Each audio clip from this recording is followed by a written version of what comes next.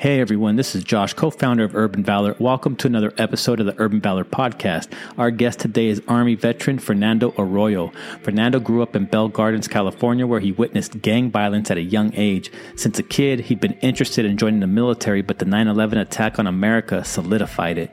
Fernando enlisted into the Army on a paratrooper contract. He's conducted multiple combat deployments and speaks on the difficulty of transition after his experience in the military. Fernando has also written a book called The Shadow of Death, detailing his experience in Fallujah and battling for his soul upon transitioning. If you enjoy this episode, go give us a 5-star rating and leave a comment to help support our veterans. The bigger the community, the bigger the impact. If you'd like to contribute your story to Urban Valor or know anyone else who may, reach out to us on Instagram at Urban Valor TV, or you can email us at team@urbanvalor.com. Enjoy the show.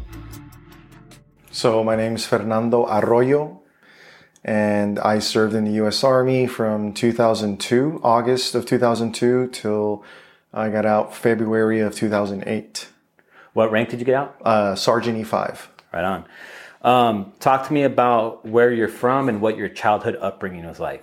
Yeah, my childhood, I grew up in the city of Bell Gardens by East LA. So it's a small city. There was a lot of gangs. My parents came here from Mexico. So I lived in a one-bedroom house, family of 4. And then I remember my uncle, he got out of prison because he got in a fight. He kicked a LA County Sheriff's deputy in the chest because he was drinking in public, and the sheriffs were like, you can't do that. So he just thought, I don't know, he was drunk or whatever. So when he moved in for a few years, it was 5 of us in a one-bedroom house. And growing up, there was a lot of gangs, and I remember a lot of my friends that I grew up with in elementary school, they would grow up, they joined gangs, or they became taggers, what later became known as tag bangers from different gangs. And so I had an exciting childhood because there was like police chases. Like I remember as a kid watching cartoons on TV, and then all of a sudden it's like Fox News, breaking news, there's a high-speed chase or whatever. And like, oh, the car's exiting the 710 freeway exiting Florence. And I'm like down the street from there. And we're like, oh, and like all the kids were running down the street and we're cheering on this guy. He's like in a gangbanger stolen vehicle.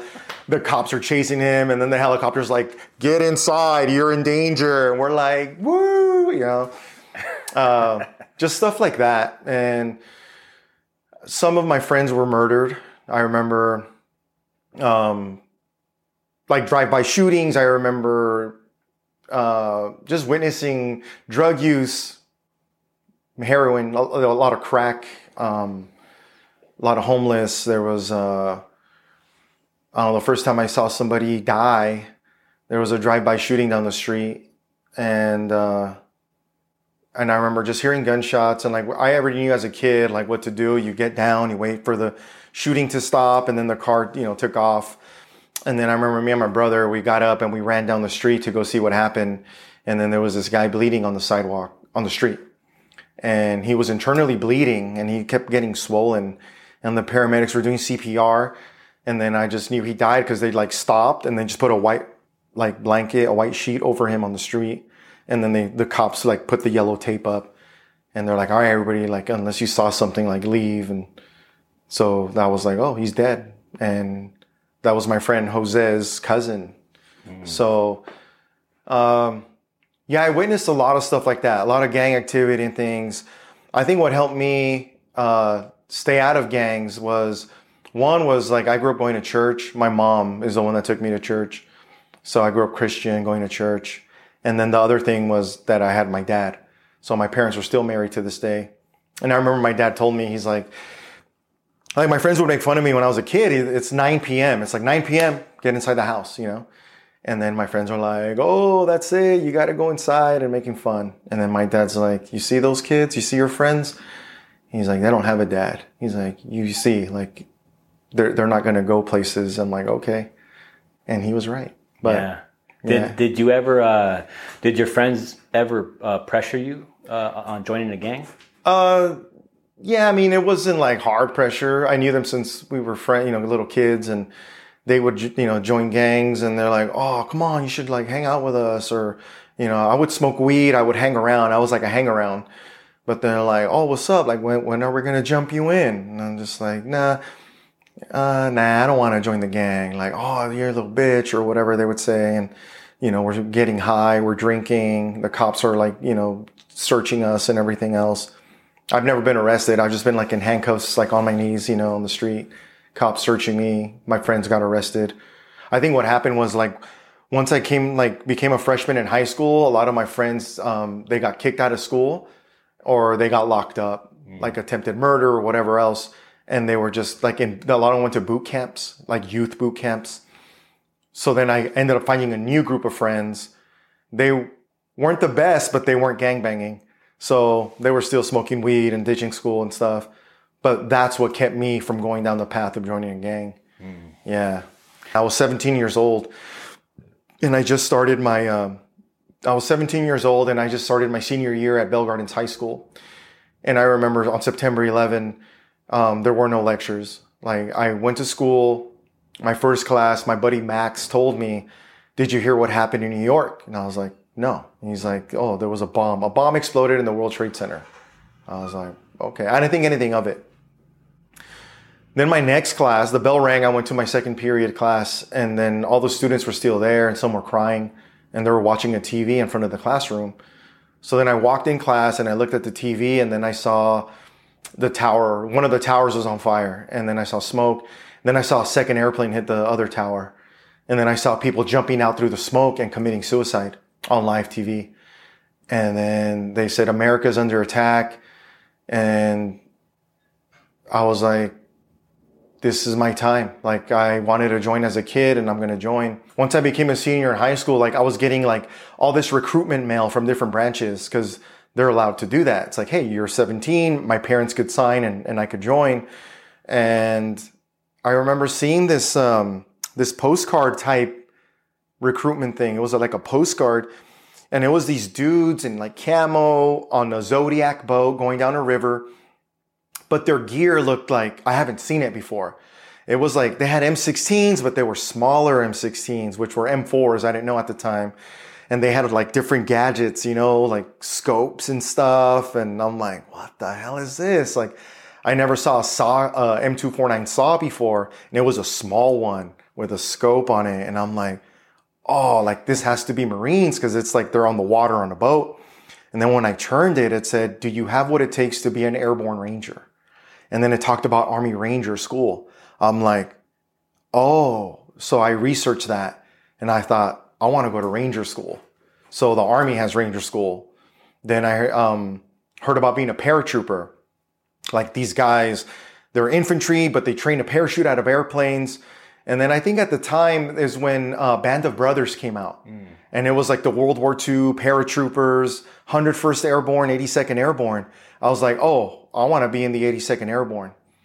So I went to the recruiter and he's like, "What do you want to do in the Army?" And I was like, "I want to be a paratrooper." And like, they all started laughing. And they're like, "Nah, you don't want to do that. That's stupid, man. Like, you don't want to do that." I was like, "Why not?" They're like, "Why do you want to jump out of an airplane? I usually wait till it lands to get out. Like, it's stupid. Why parachute out of a plane? Like, you don't need to do that." I was like, "Nah, man, like, that's badass. I want to jump in." They're like, "Dude, you'll be like the first one in." I'm like, "Great. I want to be the first one in. I want to jump out of planes." And he's like, "Let me ask you something. Have you ever been on an airplane?" And I grew up poor. I was like, "No, I've never been on a plane." And he's like, "Oh no." It's like, "Dude, you don't want to do that." He slides me a paper. He's like, "We need cooks. The Army needs cooks." He's like, "They have a $20,000 sign-up bonus if you want to be a cook in the Army." He's like, "Have you ever had $20,000? I was like, "No, I've never had $20,000. He's like, "Dude, you sign right here. We can get you $20,000. You can be a cook in the Army." Nah, I said, "I want to jump out of planes and fight." And at this point, they're like, "Wow, like this is stupid." Like they told me for the first time in history, a recruiter was honest. He was like, "Dude, like you don't come to me and say my recruiter lied and all this crap." He's like, "It's going to suck. You're going to jump out of planes. It's not fun. It's not skydiving. And you're going to be in the rain, in the mud, in the snow. Like you're a grunt. It's going to be bad. Sign me up." All right. 4 years, airborne infantry contract, 82nd Airborne, Fort Bragg, North Carolina. So my first time on an airplane, I graduated June of 2002 from high school. And then August 20th, 2002, I left for Fort Benning, Georgia. So my first time on an airplane was getting on a plane to LAX to fly to Georgia to learn how to be a grunt and jump out of planes. And I remember being on the airplane and, the pilots check the wings and, they do their little checks, pre-flight stuff. Yeah. And I didn't know. And I was scared. It was just like, stuff is moving around. I'm like, what's going on? Like, we haven't even taken off. And I was like, oh no, like I messed up. And then the plane's taking off and it's shaky. And I remember when it took off, like LA just like disappeared. And I was like, I can't jump out of this. Like the recruiter was right. I started praying to God. I was like, God, help me, help me. So I grew up going to church and I'm a Christian. And so I prayed a lot. I was like, oh, did I just make the worst decision of my life? Because I can't jump out of planes. Like, I was scared. But I made it to Fort Benning, Georgia. And Fort Benning, Georgia is home of the infantry. In the Army, if you're infantry, you go through what's called one station unit training. So from boot camp, basic training to infantry school, it's the same drill sergeants. They're all infantry and they groom you from the beginning to the end. Like from the beginning to like infantry school, advanced tactics, room clearing, everything, And so I was there for, I was like 14 weeks and, I don't know, boot camp stories. I remember first, like my first time waking up, in boot camp, it was like the fire alarms went off and it's just these bright white lights flashing. And like one of the drill sergeants just like, I was on the top bunk and he pushed me off and I fell. Like it hurt. I fell on my right shoulder, like boom, but the adrenaline's going because it's like the alarm's going off and then they have like the aluminum trash cans and they're just throwing them, making noise, banging them. They're like, you're gonna fucking die. You're gonna die. And we're like, crap. And they told us the day before, like, this is what you do in case of a fire. Like it was a fire drill. Grab the fire extinguishers, you go to the back. This is where you assemble to get accounted for. And it was just like, boom, instant, like hit the ground running. And, I put on my shoes and I'm running. Trash cans are flying and people are falling over each other. And then it was just like it felt like forever, but it was just a smoke session, like just push-ups, flutter kicks, burpees, or they call them like 8-count bodybuilders. It seemed like nonstop. It's like, and it was summer, it was August. So Georgia was hot and humid. I wasn't used to that, being from California. Just like, it's like being in a sauna and then you can't stop sweating. You just stay wet and you just keep, and then we're rolling, roll left, roll right in the sand. And just, I remember doing that a lot of roll left, roll right. So what was it like, jumping out of that plane the first time for you? Yeah. Airborne school was 3 weeks and it's just it's not far. Like it's all Fort Benning. So I jumped 5 times, day and night. The first time I jumped, everybody was scared. We're like packed into the back like sardines in a C-130 aircraft. I remember the plane landed and I'm already like rigged up. I've been inspected, helmet on, reserve parachute and parachute in my back. No combat gear. It was my first jump. It's what's called a Hollywood jump. It's just as easy as it gets when you're airborne. But it was hard because it was my first time. The plane lands, the ramp goes down. We walk in the back. I could smell the exhaust. And then, the ramp closed and like, I remember when the ramp closed, I was like, when this plane lands, I'm not going to be in it. And then it takes off and then the commands start 20 minutes. And then you yell it out 20 minutes, then 10 minutes. And then, outboard personnel stand up, inboard personnel stand up, then hook up. You have a static line. I hooked it up to a cable in the airplane that I'm going to hand off to the jump master and the safety before I just chuck myself out of the side door. Then the doors open, the wind's blowing, and I'm just like heart racing. And I'm like, can I do this? Can I do this as I'm holding the static line? And then they're like, 1 minute, 30 seconds, and then stand by. And then the first guy hands off his line and he's just standing at the door looking out and just looking straight ahead. And then there's a red light and a green light on the door. And then it turns green and they're like, slap them in the ass. Green light, go. And then it's just like one after another. Boom, boom, boom. So all I did was look at the feet of the guy in front of me and just walk as he walked. And then he disappeared. I didn't want to see it. It's just like a vacuum. And then I locked eyes with the safety. He grabbed my static line. I see the sky and the trees. And then I just threw myself out. I think I closed my eyes. You put your feet and knees together, hand on the reserve, and I have eyes closed, and then it's 1,000, 2,000, 3,000, 4,000, and you should feel the tug of the parachute. And I did. If you don't, you got to pull your reserve. So I felt the parachute open. I opened my eyes. It's open. It's like check canopy, look around. And it's just like, it's really peaceful. Coming down slow. It's like, oh, and then you hit the ground like a sack of crap. It was terrible. My knees hurt till this day from all the jumps. So I was stationed at Fort Bragg, North Carolina. And then that was like an eye-opening experience to be there with like seasoned paratroopers. And then about I think it was like 2 months when I arrived to my unit, I was voluntold to go try out for a recon team. I was in Team 3 of the 1st Battalion, 505th Parachute Infantry Regiment, Scout Platoon. Things started getting worse in Iraq real fast. The insurgency started kicking up.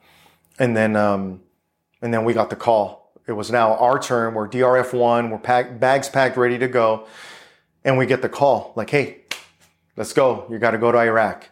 And then we got told that we're going to the city of Fallujah, that it was out of control. And it was like an insurgency like hotspot. And it was a part of the Sunni Triangle, the Triangle of Death. So where Fallujah was, it's like a triangle. There's like, I don't know what cities there were. It's like Baghdad, Fallujah, and like some other, I don't remember. But it was bad. So I remember going to Fallujah, and then that's when I started seeing action for real. Like my first time in combat, I remember my first mission in Fallujah. My buddies had already gone into the city that week. It was like my first week of being there. And they were just taking contact. They would go out on night missions, get in gunfights. That's when we started hearing about roadside bombs and stuff, IEDs. And I was like, dude, like, when is it going to be my turn? You know, we were getting rocket and mortar attacked in the base, but it was finally like my turn to go into the city. And I remember sitting in back of a cargo Humvee with night vision inside the base, and we're like lined up in convoy formation. And I remember we're all looking at the city of Fallujah from what later would be called Camp Fallujah. The Marines would rename it. And I could see tracer rounds flying into the sky.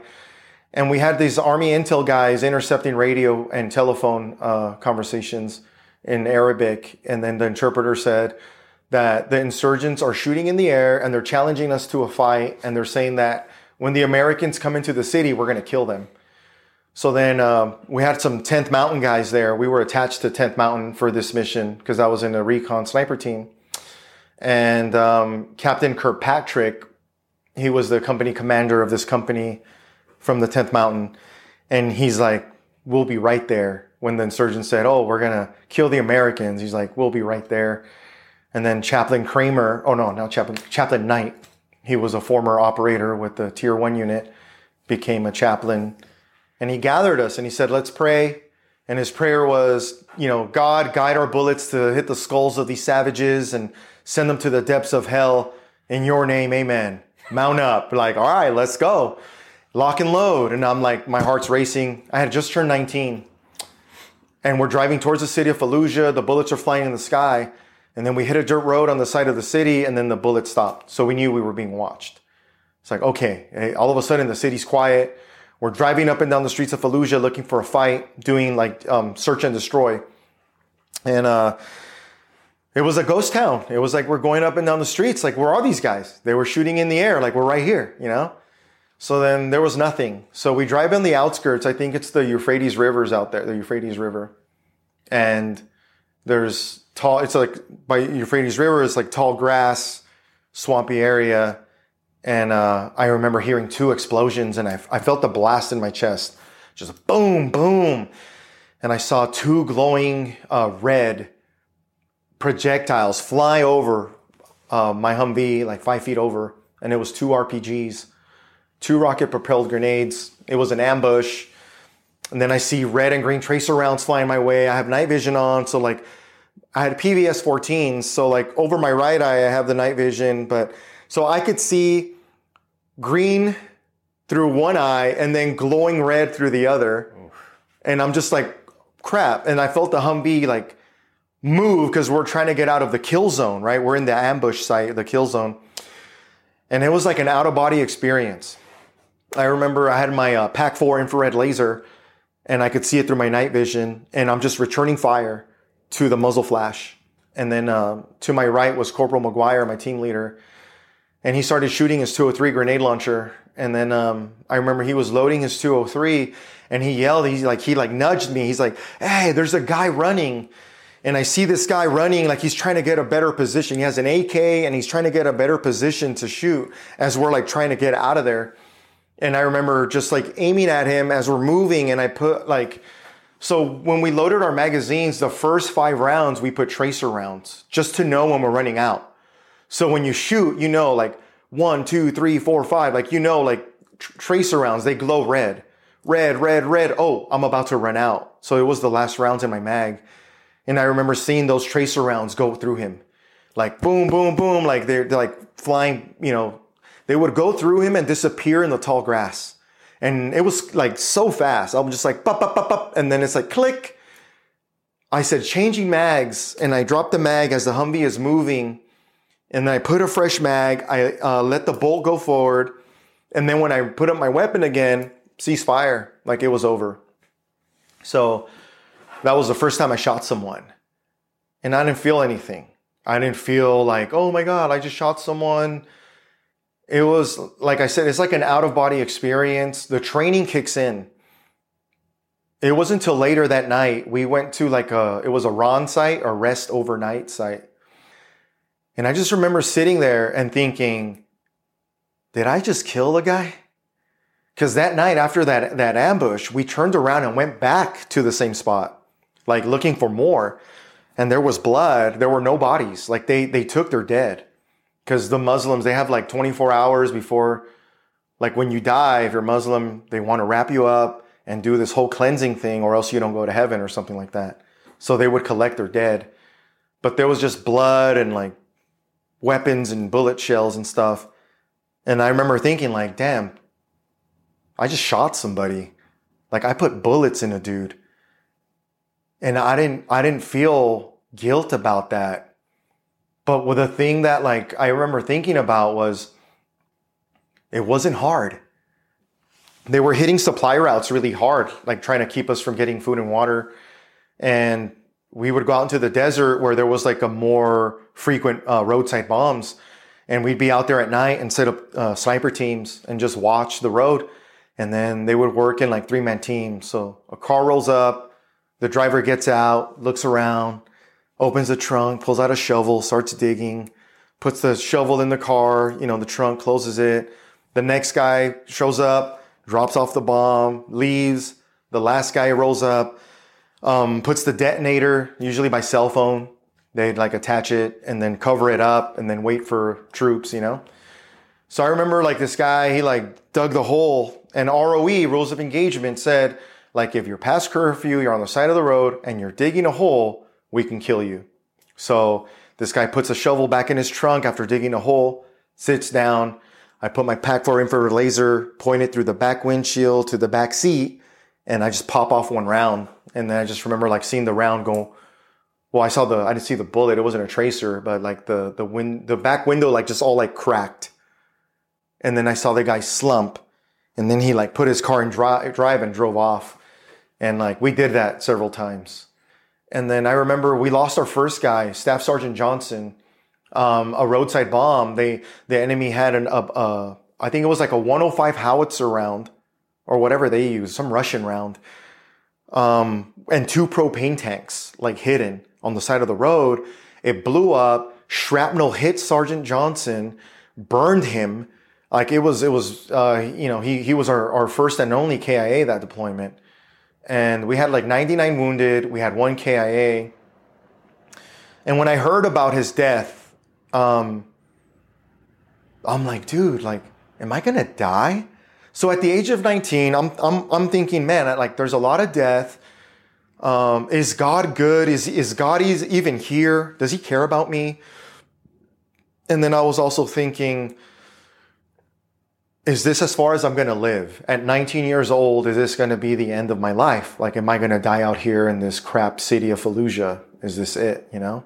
Then when I came back, that's when I started like experiencing things. Like I'd wake up at night looking for my weapon. And it was put away. It was in the arms room. I didn't have it anymore, but I like slept with it. I had it all the time that I was so used to it. If someone slammed the door, I'd jump on the ground. I thought it was an IED. Just things like that I thought I kind of shook it off, but I didn't realize like a lot of my friends were going through the same thing, having weird dreams and stuff, but none of us talked about it. I remember we had like a safety brief, like, hey, you're going to get back. Some of you had kids while you were here and you haven't met them yet. Don't get mad when your baby pushes you away because your baby doesn't know you. You know, you're a new face. You smell different.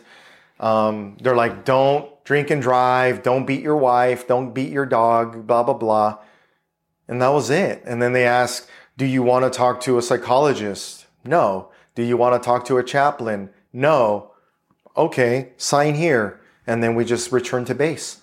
And then it was a lot of self-destructive behavior. Getting drunk, we're back, partying, getting in fights on the streets in the city of Fayetteville.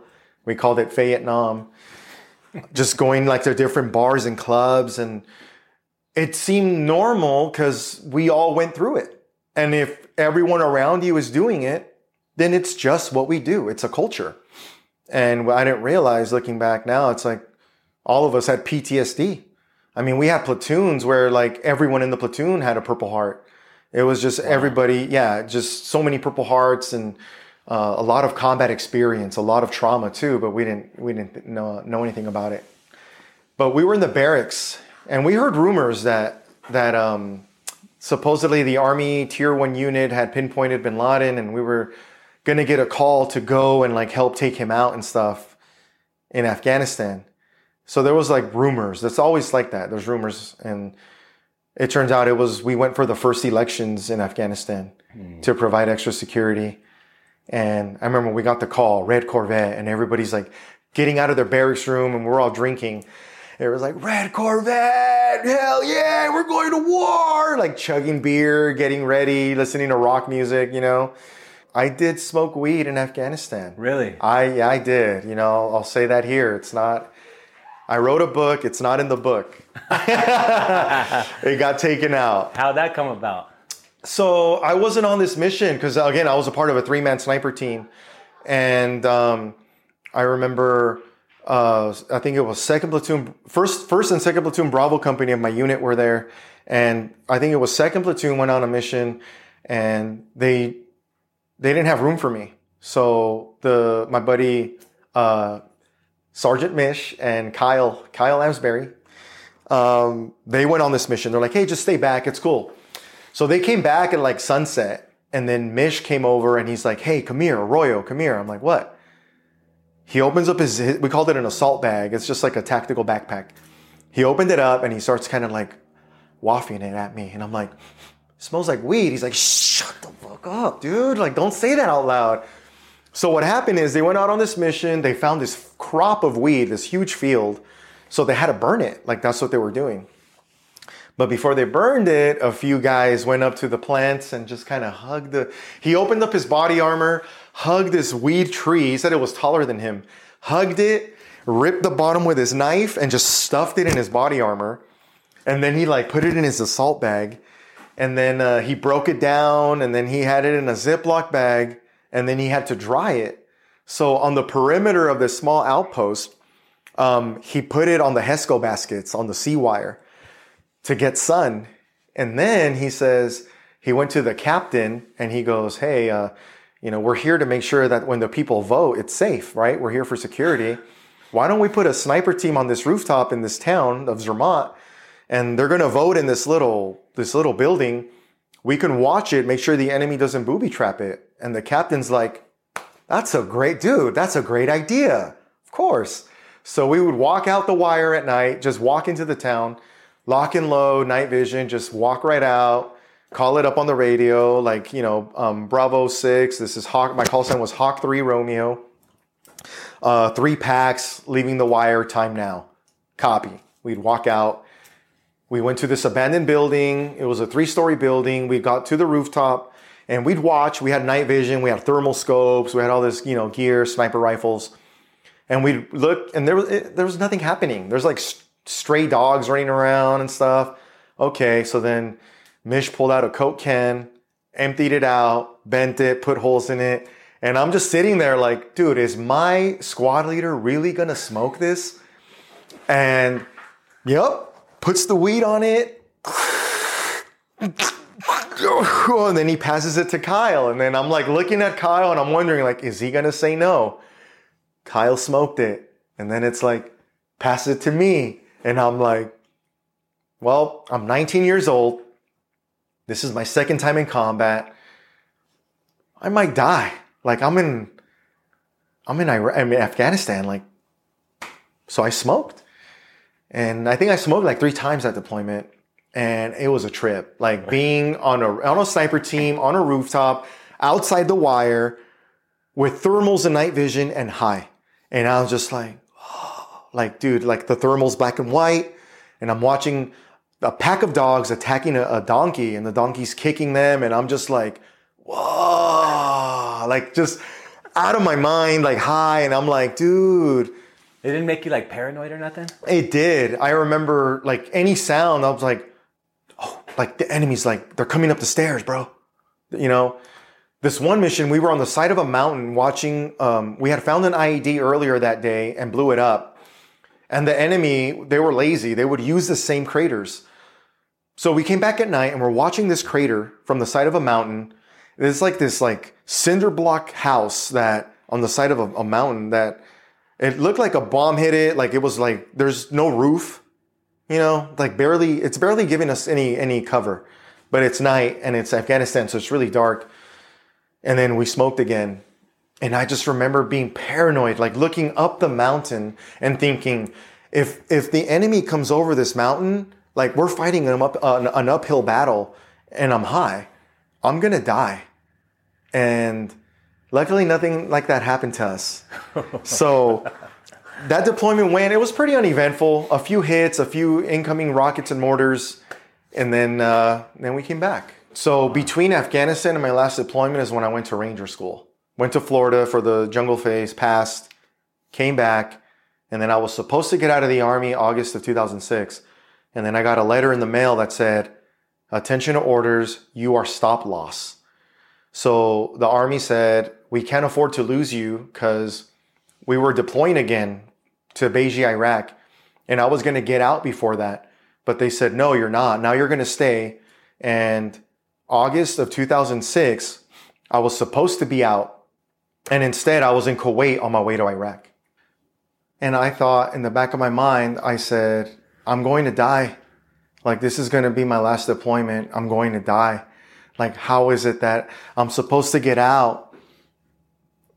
And this is like unheard of. Like, I have to stay and I have to go to war. And they were saying it was going to be a year deployment, that it was the surge. So it was called the surge. General Petraeus, the commander of forces in Iraq, he wrote the book on counterinsurgency. And he said, we have the enemy running in Iraq. We need to send more troops, surround them, and destroy them. So they couldn't afford to lose any troops. And that was me. I was part of that. So I remember getting stop loss, getting the orders in the mail. I was mad. My girlfriend left me. The scout platoon kicked me out. I just wanted to get out and move on with my life. And the Army was like, no. And that right there, I had this anger towards the Army. And then I also, again, I grew up going to church and I questioned God's goodness in combat after everything I saw. And then now that I was stop loss, I was just blaming God. I was like, oh, God's going to kill me in Iraq. This is where I'm going to die. And like, I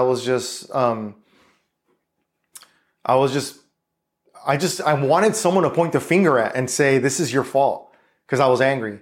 So I just blamed God. And then I remember August 21st, 2006, I was supposed to be a civilian And instead, I was in this hot ass tent in Kuwait. We had AC, but I mean, Kuwait gets hot. Like by 5 a.m., it's already 100 degrees. 100 degrees, yeah. And then I remember they're like, okay, put on your combat gear and like just walk around to get acclimated to the weather. And I'm just sweating in full combat gear. Like, dude, this is stupid, man. Like everything that I had to do, I was just mad because I shouldn't be here, I thought. And I remember we went to Beiji, Iraq. And then I flew into Forward Operating Base Summerall. And the 101st Airborne was there. And we were relieving them. We were taking over. And I remember the helicopter landed. And I get out. And then the first thing I see is the battalion headquarters. And then I see like these tall concrete pillars with the names of everyone who was killed in action from that base. And there was like 3 pillars covered in names. And I was like, oh. People are going to die. I'm going to die. I think I'm going to die. This is my third. You could only go to war so many times before finally, like, I had not been shot. I had not been, no IED ever hit me. Like, people around me had cuts in their faces, shrapnel in their helmets and body armor. Not a scratch on me, you know? And I thought, okay, this is the third time's the charm. The enemy's going to get me. Look at all these names on these pillars. I'm going to die. And I remember First Sergeant Dobbs, my first sergeant, we were looking at these pillars and he said it out loud. He's like, this is going to be a tough one. And he was right. It turned out to be not a year deployment, but a 15-month deployment. And then, dudes started dying. And, today is Memorial Day. And I spoke earlier somewhere else. And so I wore all the brave, and these aren't even all my friends who were killed in action.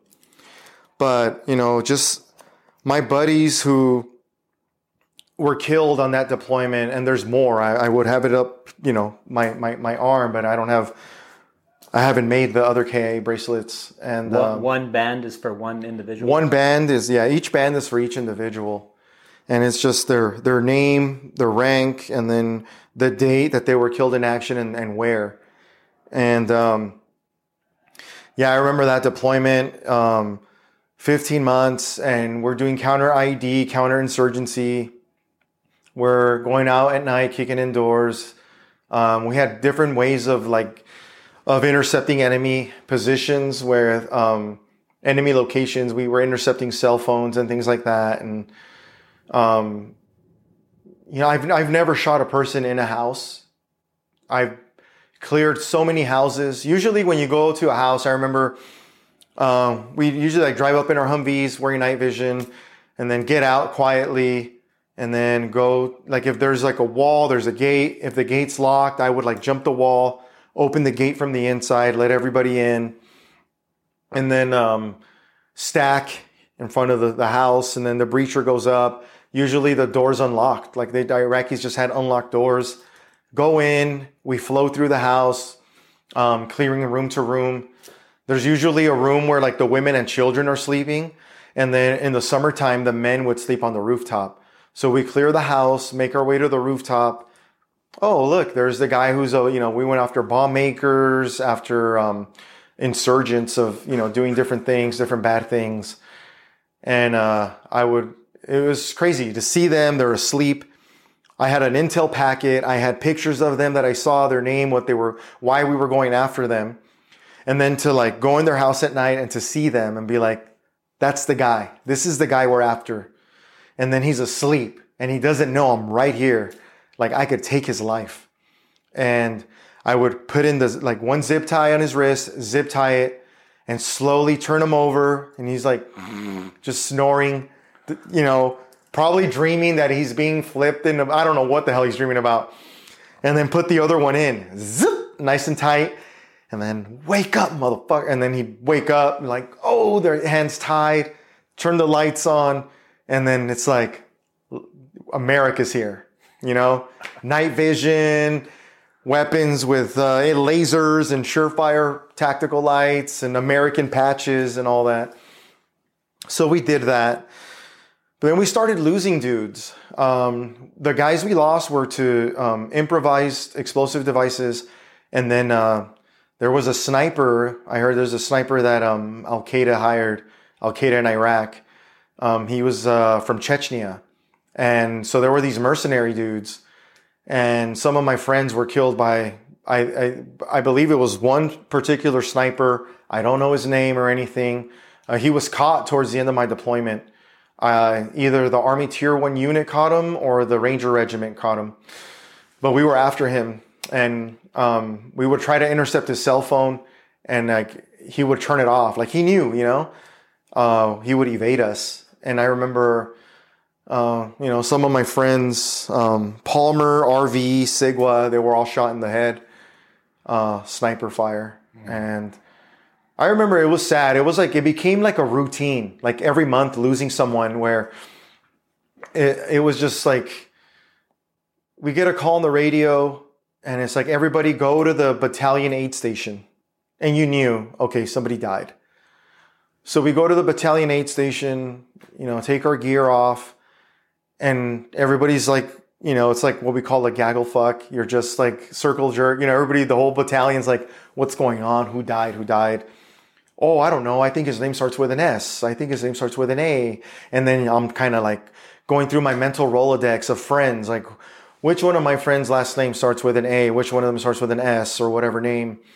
And then I would find out like, oh, my buddy, like RV was killed. Sigwell was killed. Mason was killed. Staff Sergeant, Sergeant First Class Nair, Sergeant Major Watts. Like, oh, no way. You know, it's just like to get that news of like these people that I knew, that I'm serving with, that I trained with, they're gone. You know, I remember my buddy Sigwa, Will Sigwa. I knew, you know, we'd go out drinking, partying back at Fort Bragg at Fayetteville, me and a group of guys from Charlie Company. And I remember before he died, I was at the chow hall at Fob Summerall in Beji, Iraq. And I saw him and it was lunchtime. And then me and my buddy Jerry walked in, we got our lunch and we saw him and some other guys from Charlie Company. So we sat with them and we're like joking around and everything. And, you know, it was cool. And I remember walking out of the chow hall and he lit up a cigarette and we're just still joking around. And we always said something every time, like with my buddies at deployment, we would hug and be like, we would say, I love you. We would say that. And I remember hugging him and I was like, I love you. And then we would say, stay safe. I love you. Stay safe. And like maybe like a smack on the butt cheek or something like that, you know, infantry style. So, I remember having that meal with him, walking out, he's smoking a cigarette, and I'm like, okay, cool. Like, this is where we part ways because I got this other, I'm in Bravo Company, he's in Charlie Company. We got different areas that we're going to, you know, do missions and stuff. And I said, I love you, stay safe. And he's like, I love you too, stay safe. And I believe it was the next day he was killed. And it was just like, I went from having a meal with this dude, you know,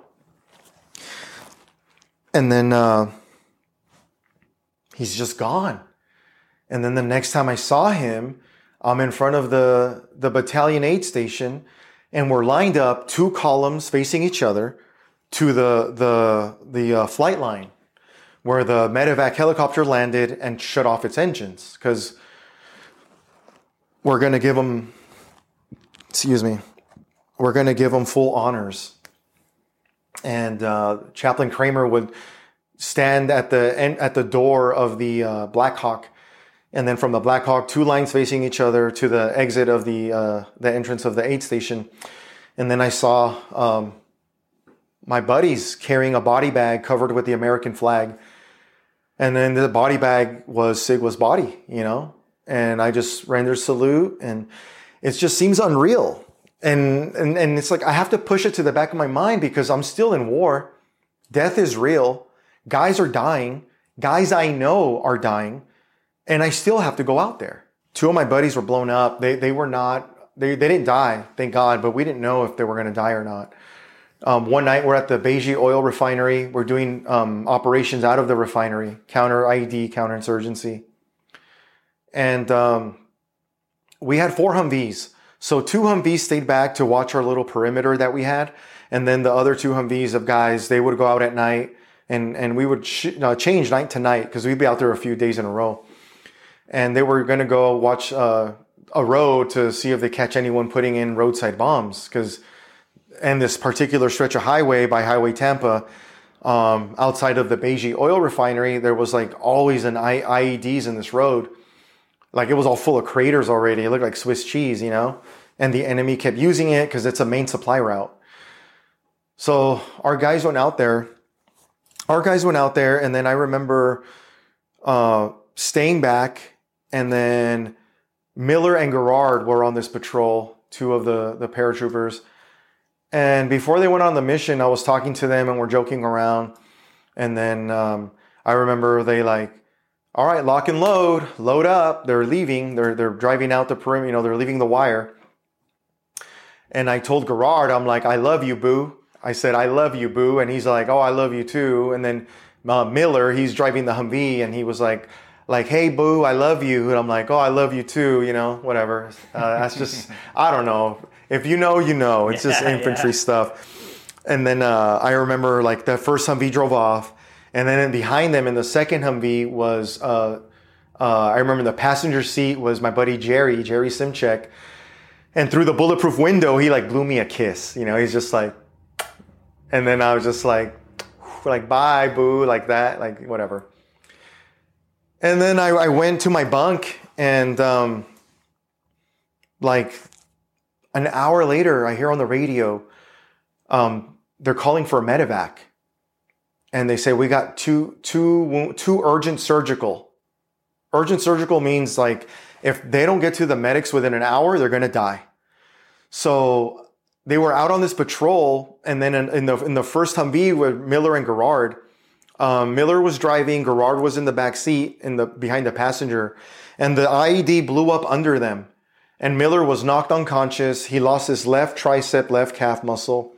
Gerard lost a chunk of his left foot, and he was unconscious. And the Humvee rolled to a stop, and they're losing blood.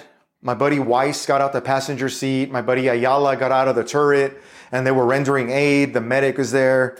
They called a 9-9 medevac. And in our little perimeter in the Beijing oil refinery, we had a landing zone, right? We had an LZ set up.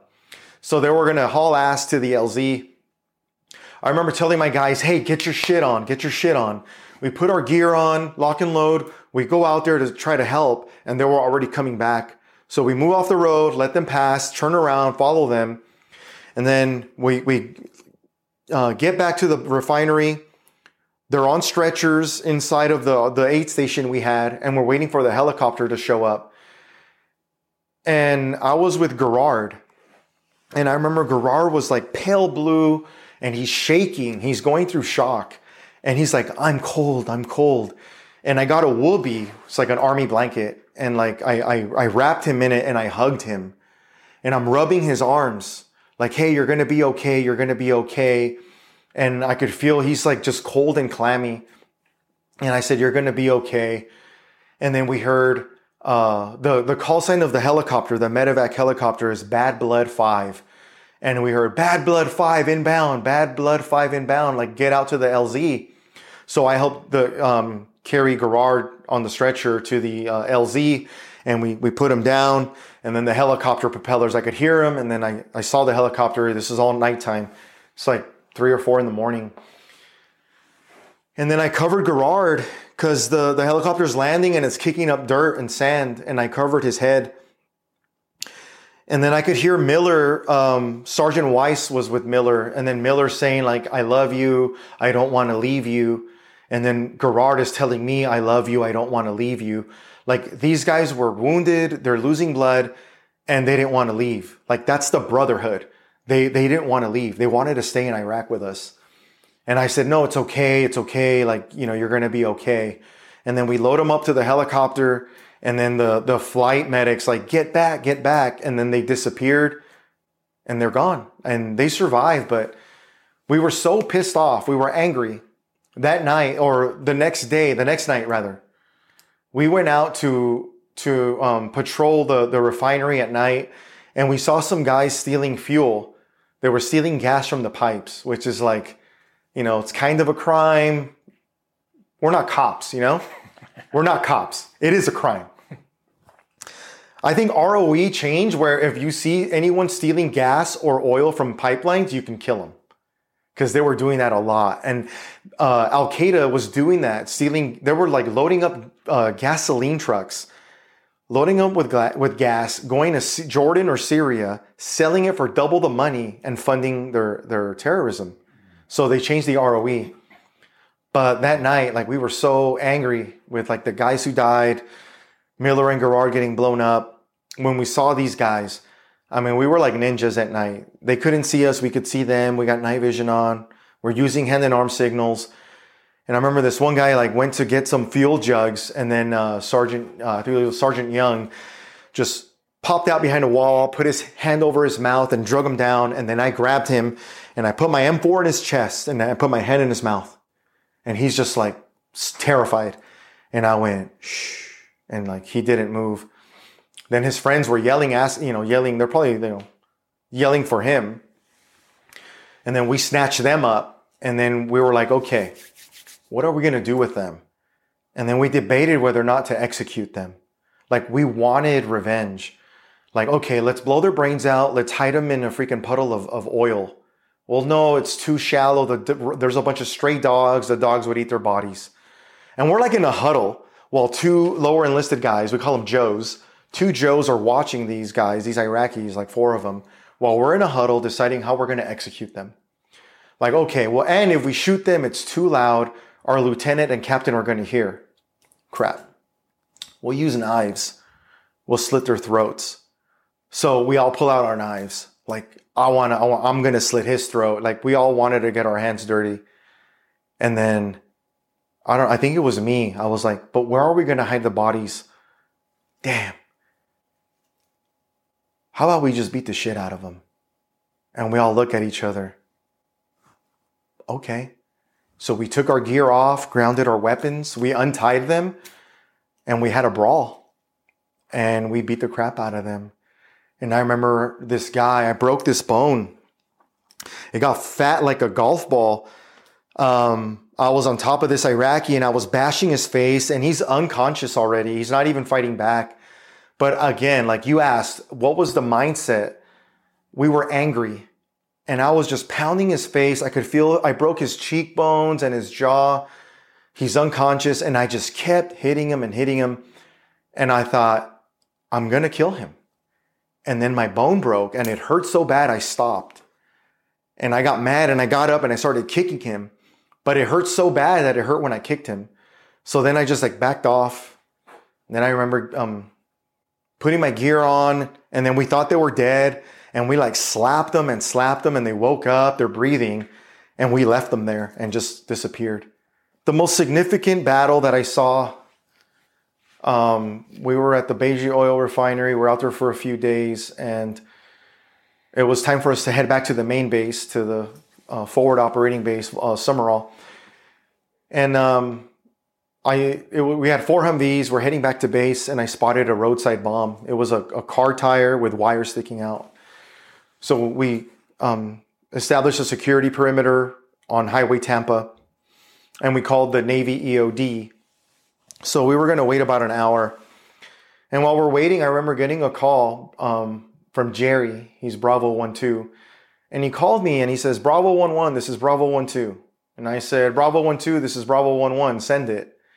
He says, get out of your Humvee and look towards the city of Beijing, which was behind us. Before I could look, my gunner, Tito Taylor, on the 50 cal, turned around and he said, oh my God.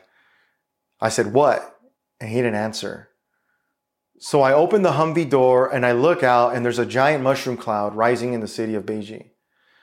And at the time, there were a lot of car bombs. They would pack like 1,000, 2,000 pounds of explosives into vehicles and use them as, suicide bombs. So I get in the Humvee and I listen to the radio. And I hear the voice of my buddy Sullivan, and he says he was there. And it was the Charlie Company, the Beijing CP or command post. And I hear his voice, he's out of breath, and he says, Beijing CP, VBID, VBID. And it got cut off. VBID, Vehicle-Borne Improvised Explosives Device. It was a car bomb. So then we got the call to go and save them. And as we're driving our Humvees, I'm in the lead Humvee, driving towards the city of Beijing, towards the mushroom cloud.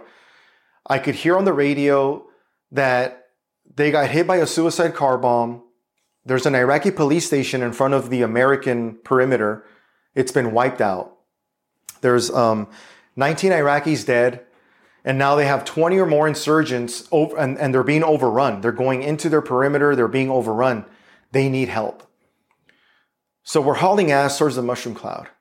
And I remember Marty Lee Holland, one of my team leaders. I was a squad leader. He was sitting in the back seat and he had gone to like Bible school. And so, he was a Christian. And some guys made fun of him for believing in Jesus and stuff. I remember that. And then he prayed on our way. Like, we're going to a mushroom cloud. We know that they're being overrun. We're going to go there. We got to save our brothers. We don't know what we're getting into. Part of me thought, we're probably going to die. Like, this is probably going to be my last combat mission. And then Marty says a prayer out loud. And he says, Lord, protect the men of Charlie Company and protect us in the name of Jesus. Amen. And I remember my driver, Carlson, and my gunner, Taylor, they both said like they were atheists and they didn't believe in God. And then I remember both of them said, yes, Jesus, protect us. And then Marty got mad and he's like, don't make fun of Jesus, dude. Don't make fun of Jesus. And they said, no, Marty, we need him. We need protection. And I remember thinking, like, I had been blaming God for all my friends dying. Like, I was letting all my anger out on God. And then that day I thought, well, if I die, I want to be right with God. And then I just said a prayer to myself and I said, Lord, forgive me for my sins. And if I die, take me with you. Amen. We get into the city. We start taking fire. I could hear the bullets hitting the armor in the Humvee. I told my gunner to stay low on the 50 cal, watch windows and rooftops. If you see bad guys, smoke them. It looked like a scene of a nuclear bomb. There was a crater the size of a Volkswagen Beetle in front of what used to be an Iraqi police station. The Iraqi police station was rubble. There's like concrete pillars that are still up. And then behind the pillars was a 2-story building where Charlie Company was.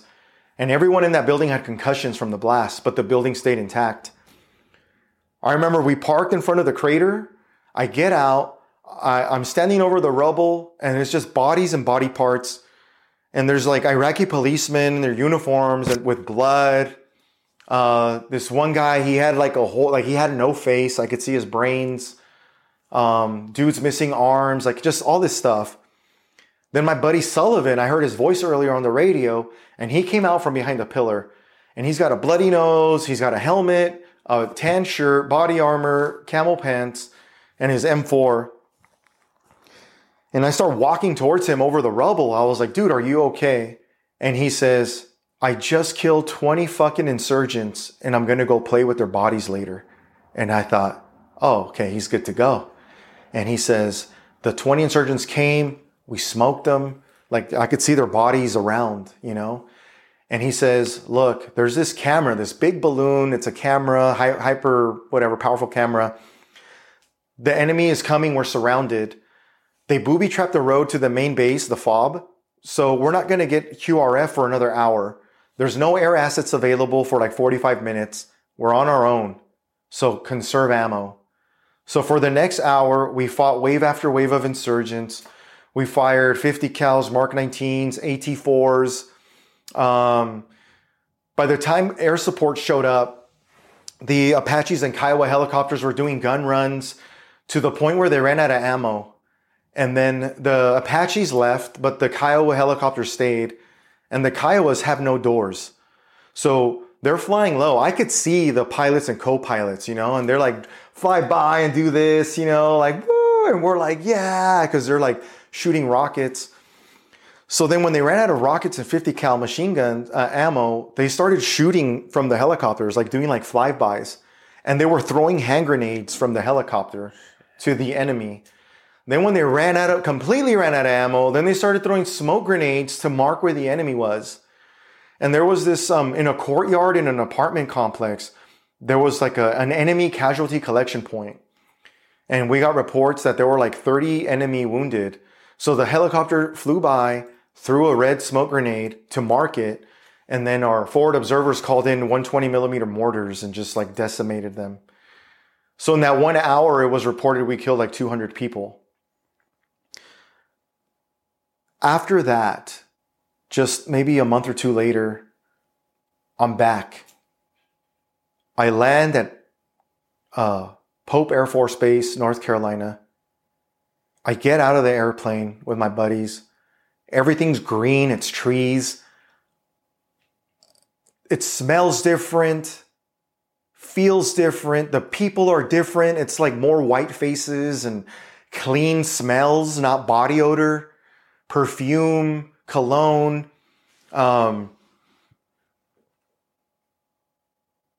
It was just like, it was different. And I remember families are there. No one in my family ever came. And I just kind of got my gear and walked outside of this airplane hangar.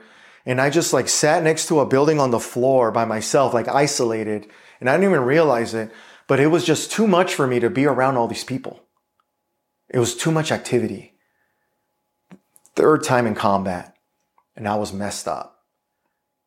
That night, I turned in my gear and everything.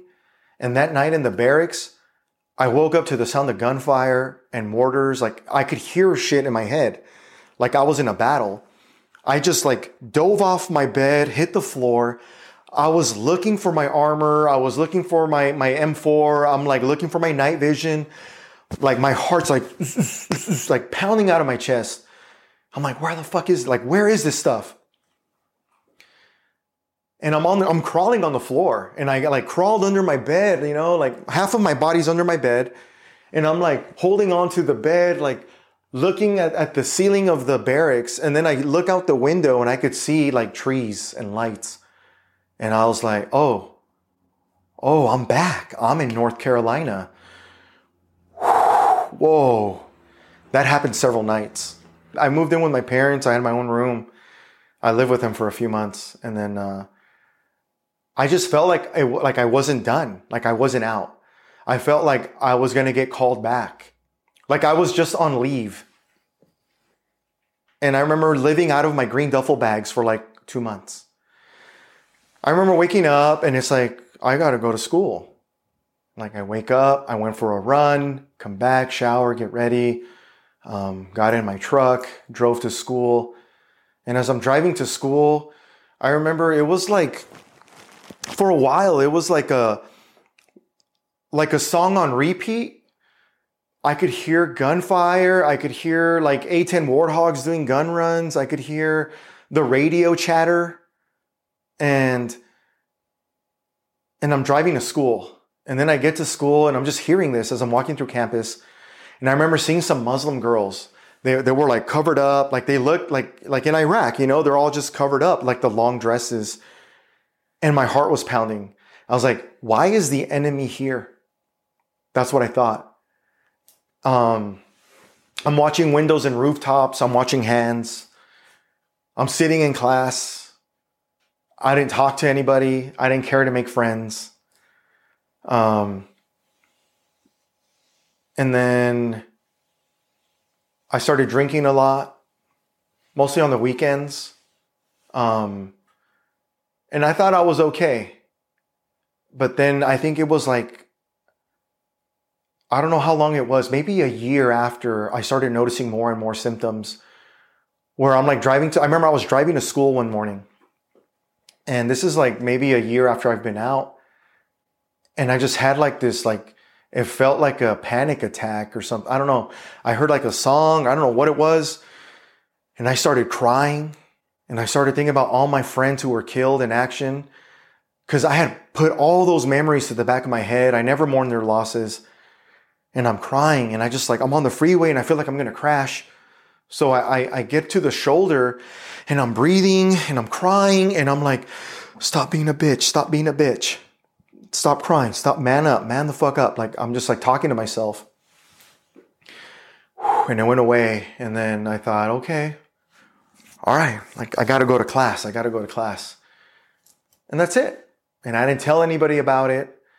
And I was going to church. And I was going to church, and I'd sit in the back at church, usually with a hangover. I kind of felt like I owed God something because I'm still alive. Somehow I was never, no IED ever touched me. No bullet ever hit me. I remember a sniper took a shot at me. It hit like right in front of me. Like he missed me. I look at it. I do believe there are miracles. That's how I see it. It's a miracle that guys to my left and my right had cuts on their face and shrapnel in their armor. And I was right there and I have nothing, these like supernatural moments, I believe. Yeah. And so I was going to church. I grew up going to church. I believe in Jesus Christ. My relationship with him wasn't really good. It was more like a check the box, go to church, sit in the back. And I didn't tell anybody at church about it. I felt alone. I served with a group of dudes who would lay down their life for me. We wore the same uniform. Now there's no more uniforms. I don't know who I can trust. And I don't feel comfortable sharing what's going on in my mind. And on the weekends, I would just drown it with alcohol. And it wasn't until like 3 years after being out that I remember. So I wanted to be in law enforcement. And the recession hit. So like no law enforcement agencies were hiring. And then I graduated. I used my GI Bill. I got my bachelor's degree from UC Irvine in criminology.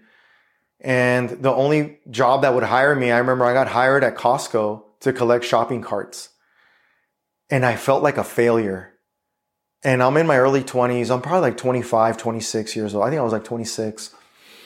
And I remember collecting shopping carts, and just at this point in my life, I was having suicidal ideation. I felt alone. I felt hopeless. I felt like I had no purpose in life. I felt like I should have died in combat. That would have been like a noble way to die, instead of collecting shopping carts and being a loser, I thought. Like these were the things in my mind. How do I go from being in a recon team, from being a squad leader, from leading men in battle to collecting shopping carts? So I remember one night I decided I was going to kill myself. And I had friends that killed themselves. I remember a guy in my squad, Olive, may he rest in peace. He hanged himself like maybe 2 months after we came back. He hanged himself. We had a guy in Iraq, Rateb, may he rest in peace. He hanged himself in combat in Iraq. So suicide, like it's a pattern. And I thought, it's time for me to kill myself. I thought the best days of my life are behind me. I'm going to take my own life. I had been going to church. I didn't feel comfortable sharing this with anyone at church. I thought that if I shared that I wanted to kill myself, that I wouldn't get help, that I would be told that, I don't belong in church and like, you're not a Christian, get out of here. That I would be shunned, I guess. And so one night, I drank a lot. I was in my studio apartment. I had the blinds closed, lights off. I was in the dark. And I remember I had my 45, my 1911. And I checked, and I remember I had hollow points in it. I put it in, like, okay, there's hollow points.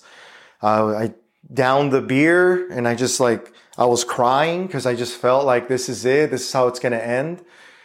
And then I just remember dropping the beer, and I put the gun. I remember I had the gun. I just had it in my eye, and I could see the barrel was like as big as my eye. And then I remember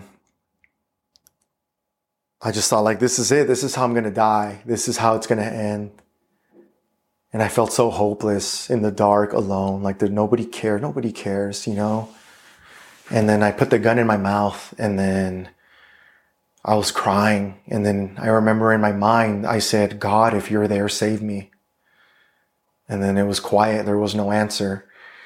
And then I remember thinking like, God doesn't even care about me. Like my life doesn't matter. So then I took the safety off, and I had both hands, and then like it was loud, like it clicked, like just clicked, the metallic click. And then I put my thumb on the trigger, and then I was like, all right, like I have a gun in my mouth, tears. And I said like, this is it. Like I'm just going to just start squeezing, and it's going to I won't feel anything, I'm not going to feel anything. I'm just going to squeeze and then it's just going to be over. And I remember saying again, and in my mind, like with a gun in my mouth, saying in my mind, I said, God, if you're there, save me. Nothing. I put my thumb on the trigger and then I heard boom. And I let go of the gun. It fell. And then I started checking my head and I'm like, there's no blood. And I'm checking my clothes, checking the floor, like there's no blood. And then I looked to my right in my studio apartment. It was my bed, my TV, my couch that I'm on. And then to my right over here would be my little office desk computer. And I had a Bible on there. And it was a thick Bible because it had like some like references in the back and stuff. And it just flew off the desk. It hit the floor. That was the bang that I heard. And I remember just falling on my knees in tears and I asked God for forgiveness. And I just said, God, forgive me. Yeah,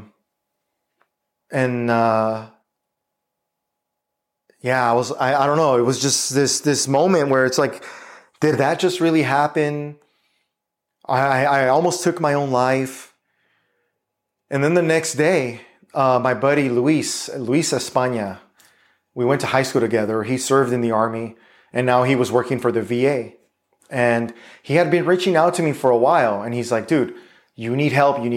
Like kept telling me. And I was like, no, I don't need help. That stuff's for pussies. I did what I signed up to do. I fought. I did what I was trained to do. I don't need help. So he called me again and he's like, dude, you need help. So I was like, all right. So he set up appointments for me. And then I went to East LA to the East LA Vet Center to see a clinical social worker. His name's Bob Weems. And they had me fill this thing out. It's like a questionnaire. And it was like, have you seen combat? Yes. Did you lose friends? Yes. Well, they asked questions and I lied. Like, yes, I've been in combat. Yes, I lost friends. Did you ever shoot anyone? No. Have you attempted suicide? No. How often do you drink alcohol? Yes. How many drinks do you have? Like two on a weekend? No. I mean, it just went on and I lied. And then I remember Bob calls me in his office. I go in and he has my tests that I took or the survey, whatever it is. And he says, based on your answers, you don't need our help. And I was like in his office, door closed, just me and him. And you know, he's like closer to me than you are. And he says, you know, based on your answers, you don't need our help. And I said, good. Can I leave? And he's like, no. He goes, I have a copy of your DD-214. It says here you were airborne infantry, went to Ranger school. You have a combat infantryman badge. You've been to Iraq, Afghanistan, and Iraq because it says like the times of deployment. And he saw my ribbons, like, you know, global war on terror, like all that stuff, Afghanistan service, campaign, Iraq, whatever. He says, I think you're bullshitting me. And then he told me, I'm here to help you. If you tell me the truth, I can help you. But I can't help you if you don't tell me the truth. And I was afraid of being vulnerable. I was afraid of admitting that I freaking had a gun in my mouth like a few days ago. So I looked at the door and I looked at him and I thought, okay, do I get up and walk out right now? Or do I just like see where this goes? I said, all right, what do you want to know? He says, did you serve in combat? Yes. Did you lose friends? Yes.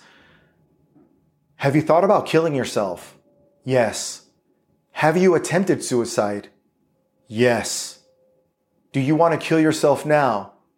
No. Do you wish you were dead? Yes. Do you drink alcohol? Yes. How many drinks did you have Friday? 36. With who? Alone. Saturday, the same. With who? Alone. He said, you need help. And I broke down in tears. And one of the moments I had of healing, of opening up is he asked me if I believed in God. And I said, yes. He says, what religion? I said, I'm a Christian. He says, so you believe that in Jesus Christ? And I said, yes. He said, why did Christ die on the cross? And I said, for my sins. And he said, is there anything you've done in your life that he cannot forgive? And I started crying. And I said, no.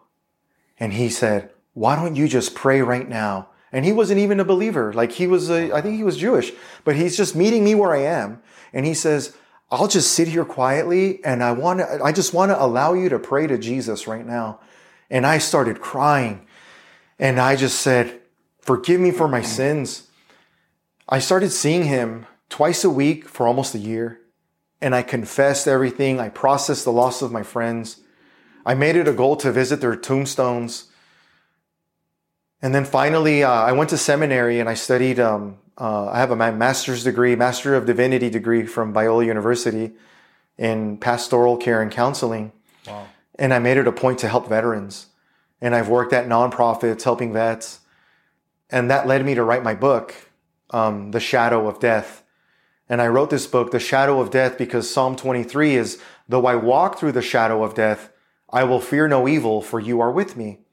So when I look back at my life and I see the darkest points of my life, walking in that shadow of death, God was with me the whole time.